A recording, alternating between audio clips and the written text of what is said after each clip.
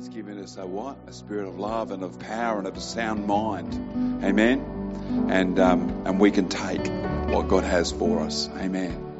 And what He's promised us. Amen. Praise the Lord. Hallelujah. Why don't we find our seats and just stay in that space of ready to receive. Amen. Ready to receive what the Lord has for us. Hallelujah.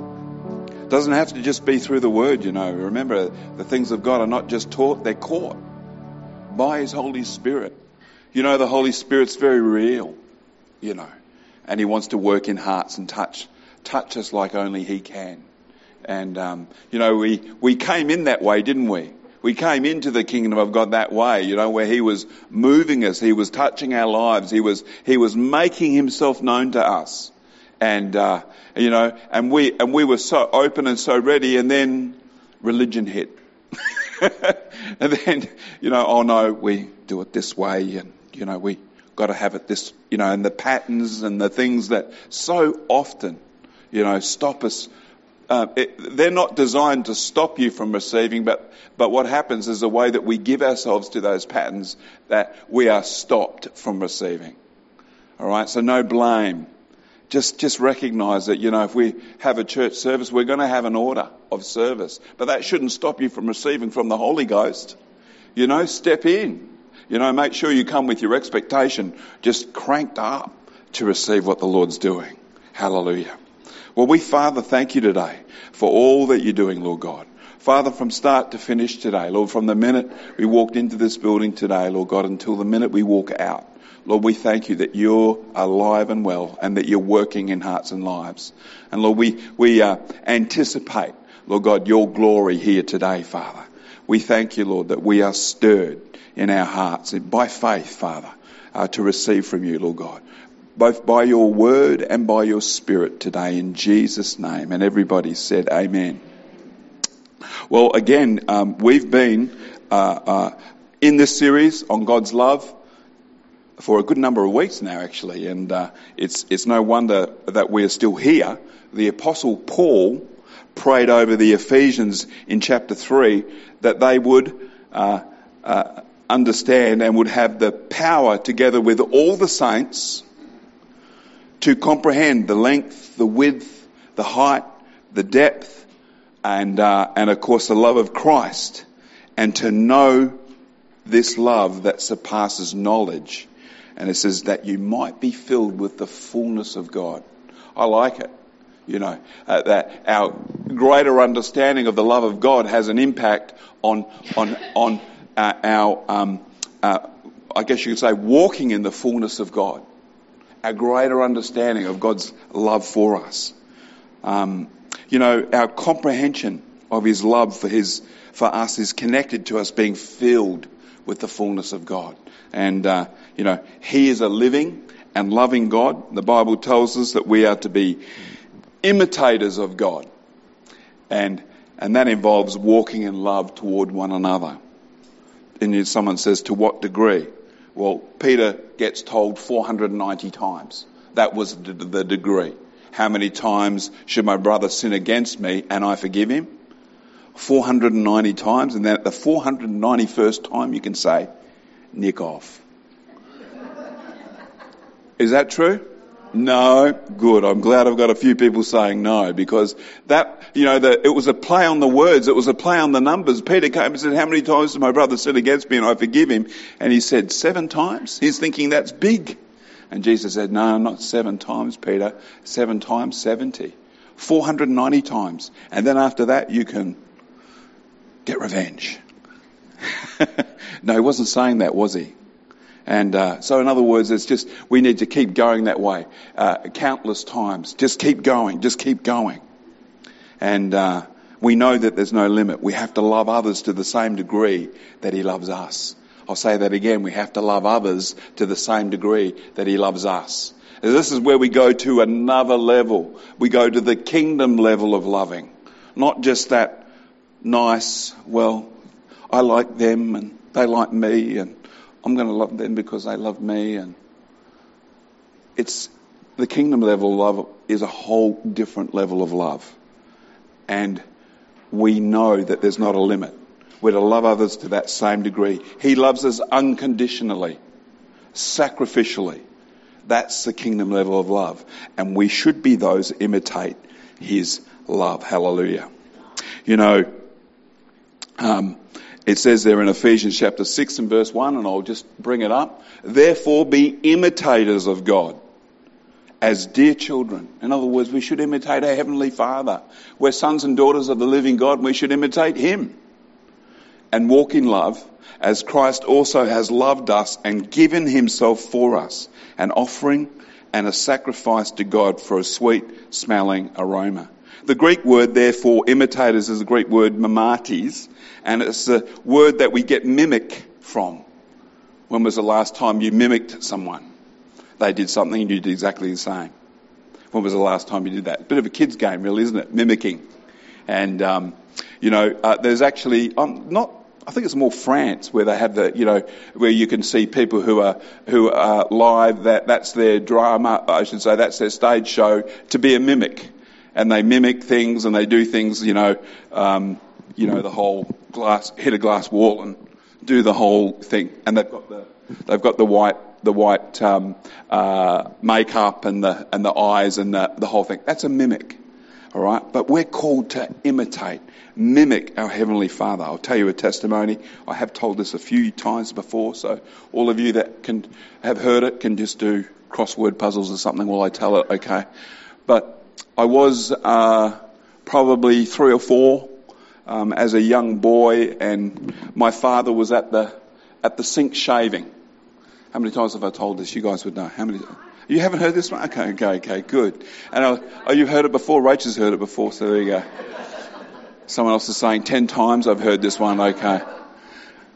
But there I was. And what do 3 or 4-year-old kids do? They want to imitate their parents. They want to do what they're doing. And there was my dad shaving at the sink, and he's frothing himself up with the brush and the soap, and he's got that, and there was a little bit there on the thing, so I grabbed some of that soap and I'm putting it on as well. I was just a little tacker, 3 or 4 years old, and of course he had to stop for a minute and change the blades of his razor, and of course he didn't think or wasn't thinking about it. He put the razor down, the blunt one. Well, as you know, a blunt razor is still sharp.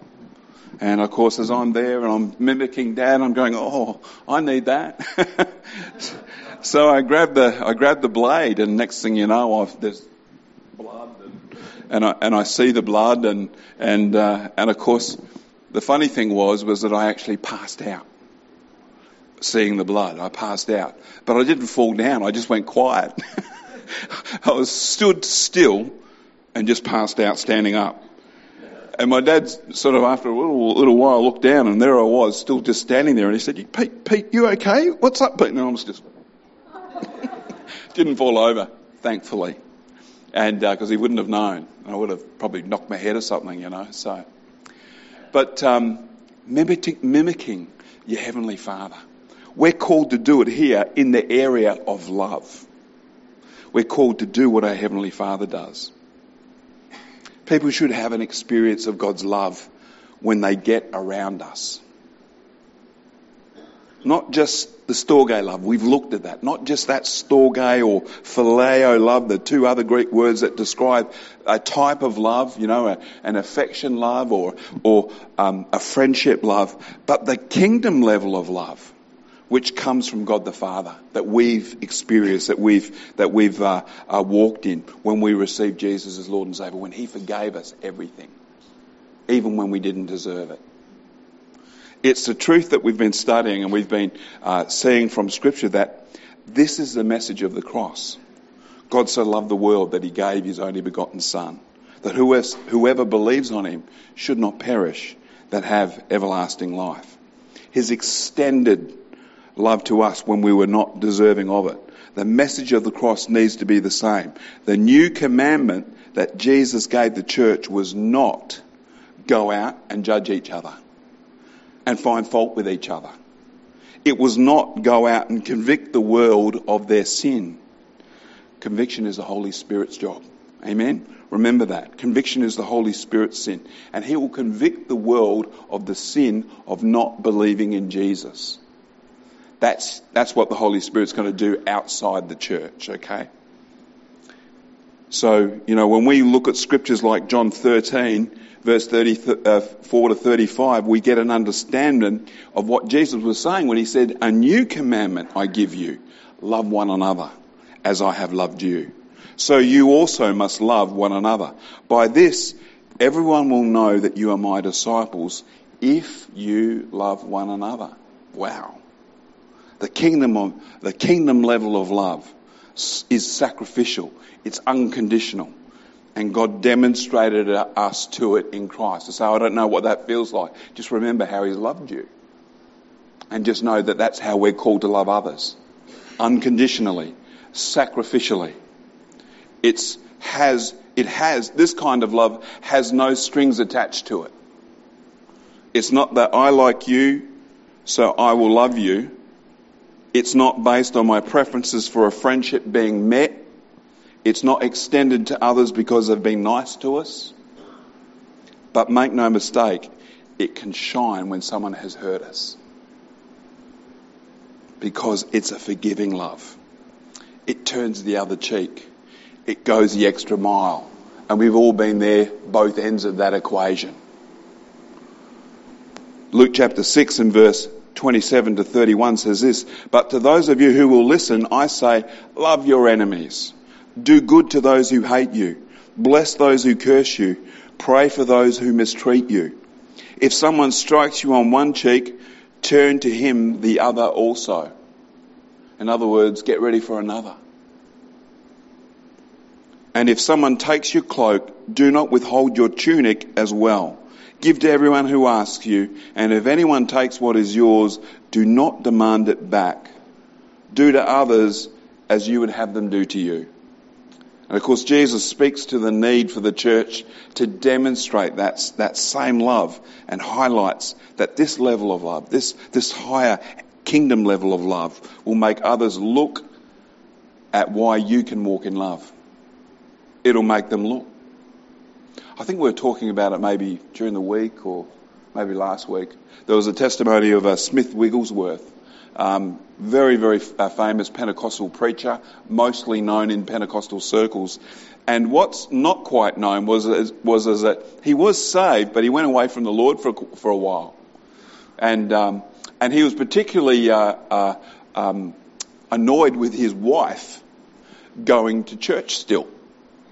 He wasn't going anymore, and he was annoyed with her not going, and so he used to mistreat her. And of course it was really interesting, because what happened was that he would, as she went off to evening services there in England, I think, Bradford, England, somewhere like that. And what he would do is he'd lock the door, so she couldn't get back in again. And she would come home, knock on the door, he wouldn't open. Knock on the door again, he wouldn't open. And so instead of screaming out, yelling out, making a fuss, she just park herself on the step of the door, lean up against the door, and go to sleep. And she did that several times. And of course, the very last time it happened, she did the same thing. And of course, he came in the morning and unlocked the door and opened it, and of course she fell in. And she sort of picked herself up and said, "So, what would you like for breakfast this morning, Smith?" Just kept showing him love. Just kept showing him that unconditional, that sacrificial love, and just kept on going. It's hard. She did it, and guess what? She won him back over. That love melted her heart. And I remember having my own life and experience very, very similar to that, where I was just probably going in a very religious vein of Christianity, which was not very loving at all. And I was going down that track, and finding other Christians who didn't believe like I believe was something that I enjoyed, and have a little sword fight with them in the street, and cross scriptures, and I came across a guy who'd been taught about the kingdom level of love. And it just ruined me, because I just couldn't get past his love. He just kept loving on me, kept on loving me. He wasn't having an argument, he just kept on loving on me. And it just made all the difference. Broke me down. I couldn't go out and street witness like that ever again. And part of my testimony and how the Lord's brought me through to, greater maturity in some of those things.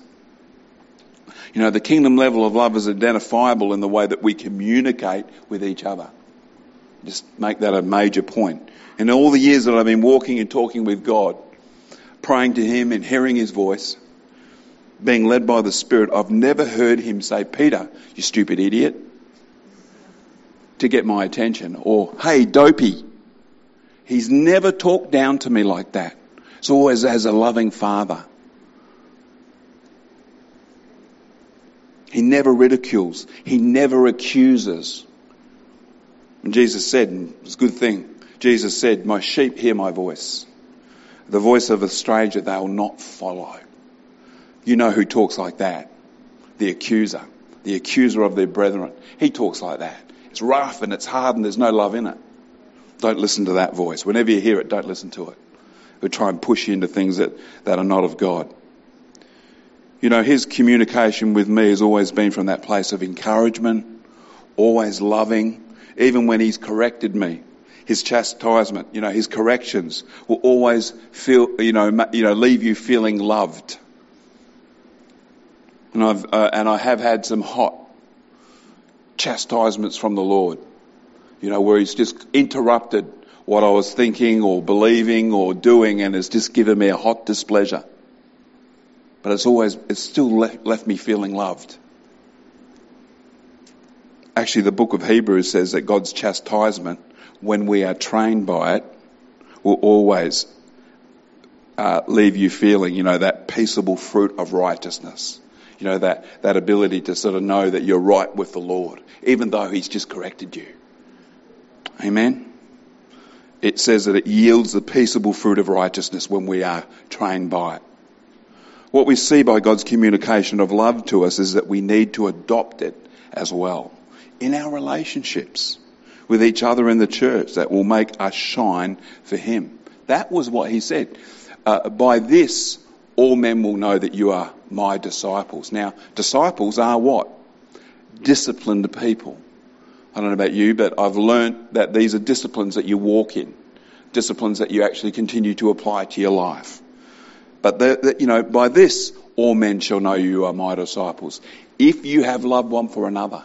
So our relationships, our communications are all very much an identifying factor to those that are outside the church. He says, don't use corrupt communication with each other. The word he uses in this passage in Ephesians, the word he uses for corrupt means rotten, unwholesome, putrid, or foul. Make no mistake, every believer that goes into the world and uses foul language amongst believers or unbelievers ruins their witness. All right? That's what happens. You ruin your witness. They're not listening anymore. As I heard someone say, no one knows how a Christian should behave better than a non-Christian. Isn't that the truth? They know how you should behave. And I tell you what, if you ruin your witness, that's it. That church thing's not working for you. Look at you, That's okay. You can get back up again. Actually, remember this scripture, Micah 7:7. I love it. Rejoice not against me, my enemy, for when I fall, I will arise. I will get back up again. Write it down, Micah 7:7. Paul says to use words that build others up. Words that edify. I'm not saying any of this to remind anyone of a time when you failed in any of this, because we've all failed in it. Amen? I tell you what, quite often, God didn't get me out of the church choir, when he saved me. I wasn't there, I wasn't trying to be a goody two-shoes, and I wasn't putting a big dent in it. I wasn't even trying. But God came into my life and showed me his salvation, and I accepted his salvation. Amen. And it was by faith that I received it, just like you did. Ephesians 4 and verse 29, it says this, let no corrupt word proceed out of your mouth, but what is good for necessary edification, that it may impart grace to the hearers. And do not grieve the Holy Spirit of God, by whom you were sealed for the day of redemption. Let all bitterness, wrath, anger, clamour, and evil speaking be put away from you with all malice. And be kind to one another, tender-hearted, forgiving one another, even as God in Christ forgave you. Whoa. What a good word.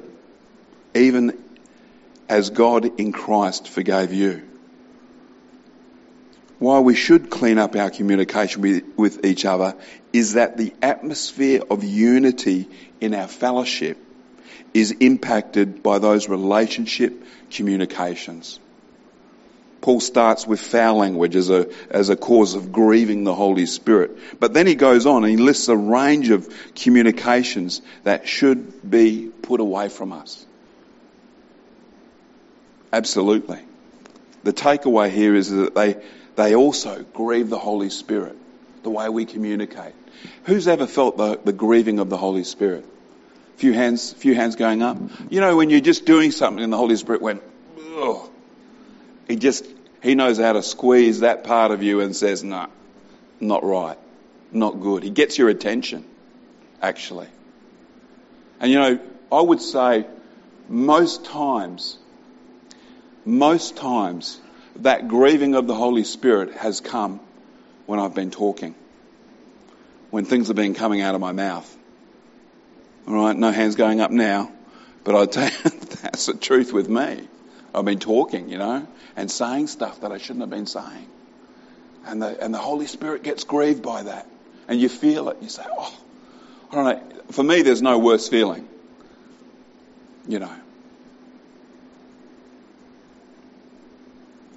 Let's look at verse 31 in the Amplified. It says, let all bitterness and wrath and anger and clamour, and in the Amplified it says, perpetual animosity, resentment, strife, fault-finding and slander be put away from you, along with every kind of malice, all spitefulness, verbal abuse and malevolence. That's some big words there, but you can see it's talking about what you say. Your attitude and what you say. What is the answer for that kind of ugliness and unedifying communication that grieves the Holy Spirit? Well, Paul gives it to us in verse 32.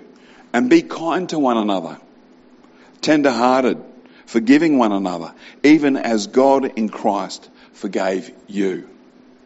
The leadership of the church will be the first to remind you and confirm to you that we understand that we cannot do anything without the Holy Spirit.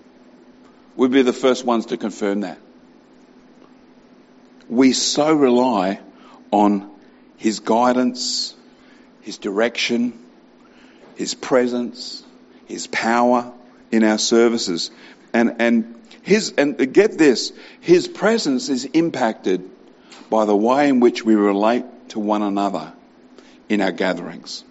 An atmosphere of unity in the church where the Holy Spirit brings His corporate manifestations, signs, wonders and miracles and gifts of the Holy Spirit.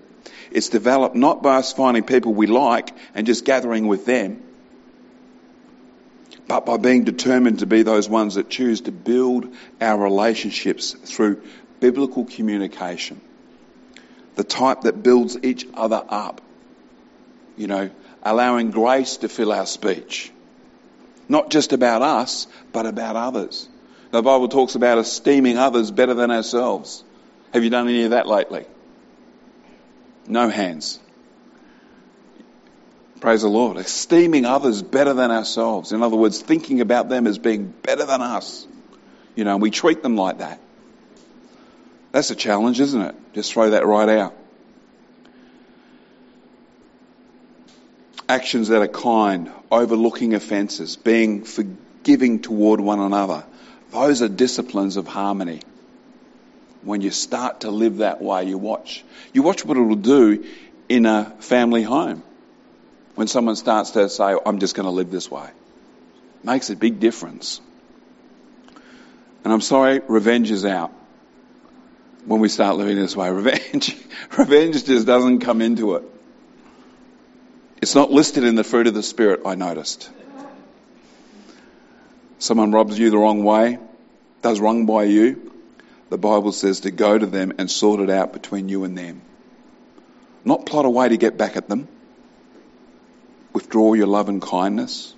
Not find people to go to and spread strife with and who will listen to your complaint and agree with you. We kind of do that, don't we?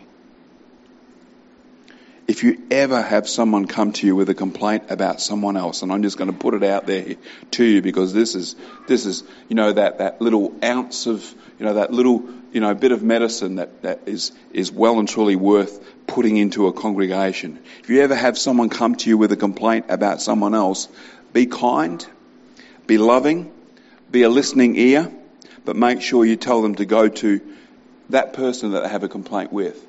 So there's a chance that they can sort it out. I'll tell you what, it's the truth. So that they can reconcile, so that they can repair their relationship. Do unto others as you would have them do unto you. It's the golden rule. Get very quiet in this Pentecostal church, start talking about some of these things, because we've all been there.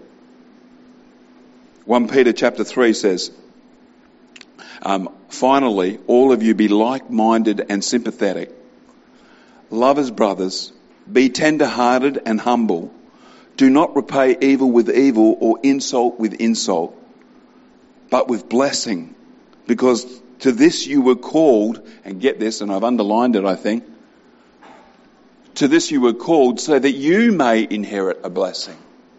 Get that? In other words, there's good that will come out of it to you, even though it's hard. Even though it's a tough road sometimes to walk this out. I've only got a few scriptures less, so hang in there with me. I love this passage that Peter brings here. One of our Bible college lecturers made us learn it off by heart. And it's always stuck with me. Because Peter then quotes from Psalm 32, and I like it.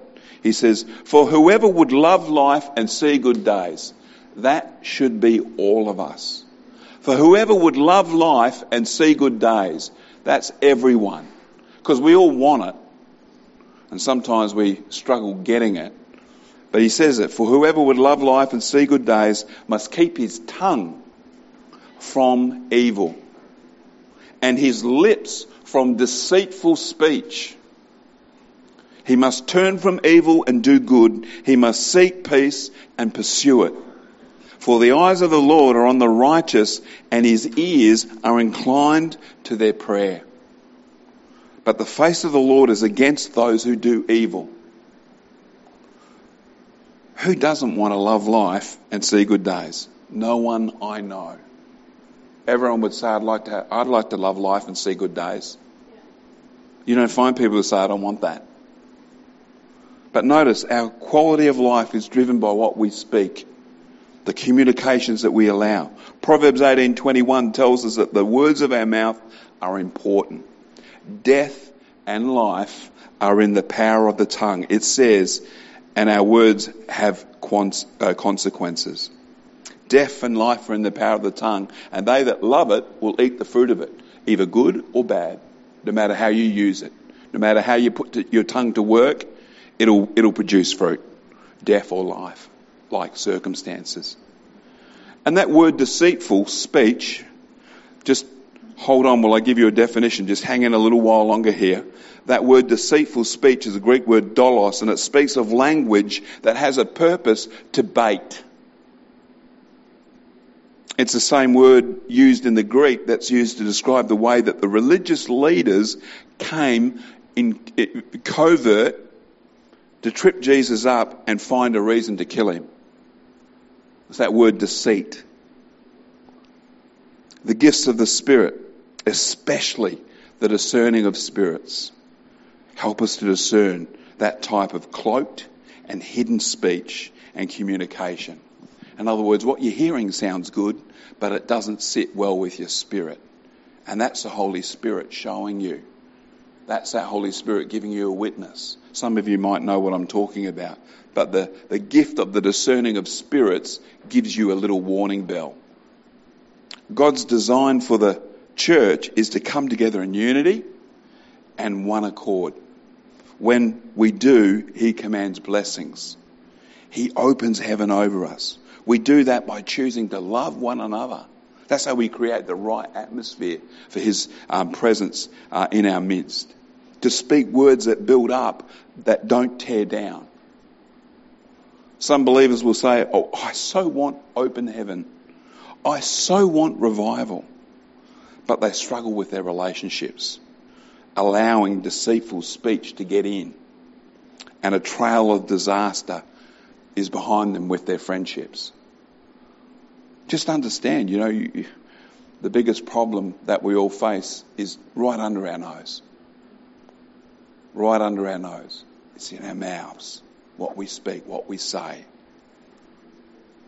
So it's the disciplines of harmony that we must give ourselves to, constantly checking our hearts against strife, slander and evil speaking, corrupt communications, the Bible calls them, repenting often until you just don't go there anymore. Just correcting yourself. You can say, Lord, I'm sorry, I shouldn't have said that. I shouldn't have even thought that. I'm sorry, Lord. Forgive me. Help me, Lord. I want to be better. Help me, Lord. I don't want to be bitter. I want to be better. Amen. Proverbs 26:20, a small one. It says this: without wood, the fire goes out. Without a gossip, a conflict ceases. Isn't that a good one? Jesus said, blessed are the peacemakers, for they should be called the sons and daughters of God. I believe you shared it in your message there. Greg, I think you did, yeah. Blessed are the peacemakers, for they should be called the sons and daughters of God. This is maturity. And we say it here in this church is that, the maturity that we're looking for is people that have the Father's heart. That's sons and daughters level of maturity, where we have the Father's heart and we see as the Father sees. That's walking in love. That's choosing to see people from that lens and purpose of loving others like God loved them. When gossip is being communicated, be the ones that hose it down. We're called to speak well of one another, believing for the best of every person. And Proverbs 22, verse 10, it says, drive out the mocker and conflict will depart. Even quarrelling and insults will cease. And then verse 11, he who loves a pure heart and gracious lips. Say that again. He who loves a pure heart and gracious lips will have the king for a friend. Isn't that a great scripture? I've not seen that verse 11 before. He who loves a pure heart and gracious lips will have the king for a friend. Which king is that? King Jesus. So he'd be right up there. He'd be there right up there with you. Just with you in your fellowship. With you when we gather together. When we have that pure heart and gracious lips. Speaking words that lift up, that don't tear down. Amen? And again, I've got Psalm 133, verse 3. We looked at it last week, but behold how good and how pleasant it is for brethren to dwell together in unity. It's like the precious oil that ran down Aaron's beard, running down the edge of his garments. It got over everything. That's what happens when we dwell together in unity. The Spirit of God's just able to get on everything. There's no hindrance for him moving freely and letting his oil to run on us. It says in verse 3, it's like the dew of Hermon. That also comes down, doesn't it, the dew? Descending upon the mountains of Zion. I've never been there, but if I did ever get there when there was dew, I'm sure dew was on everything. And that's what happens when we dwell together in unity. We start to operate by the disciplines of harmony. For there the Lord commanded the blessing. And when I tell you, when the Lord commands blessing, it's going to get on everybody, when we gather together.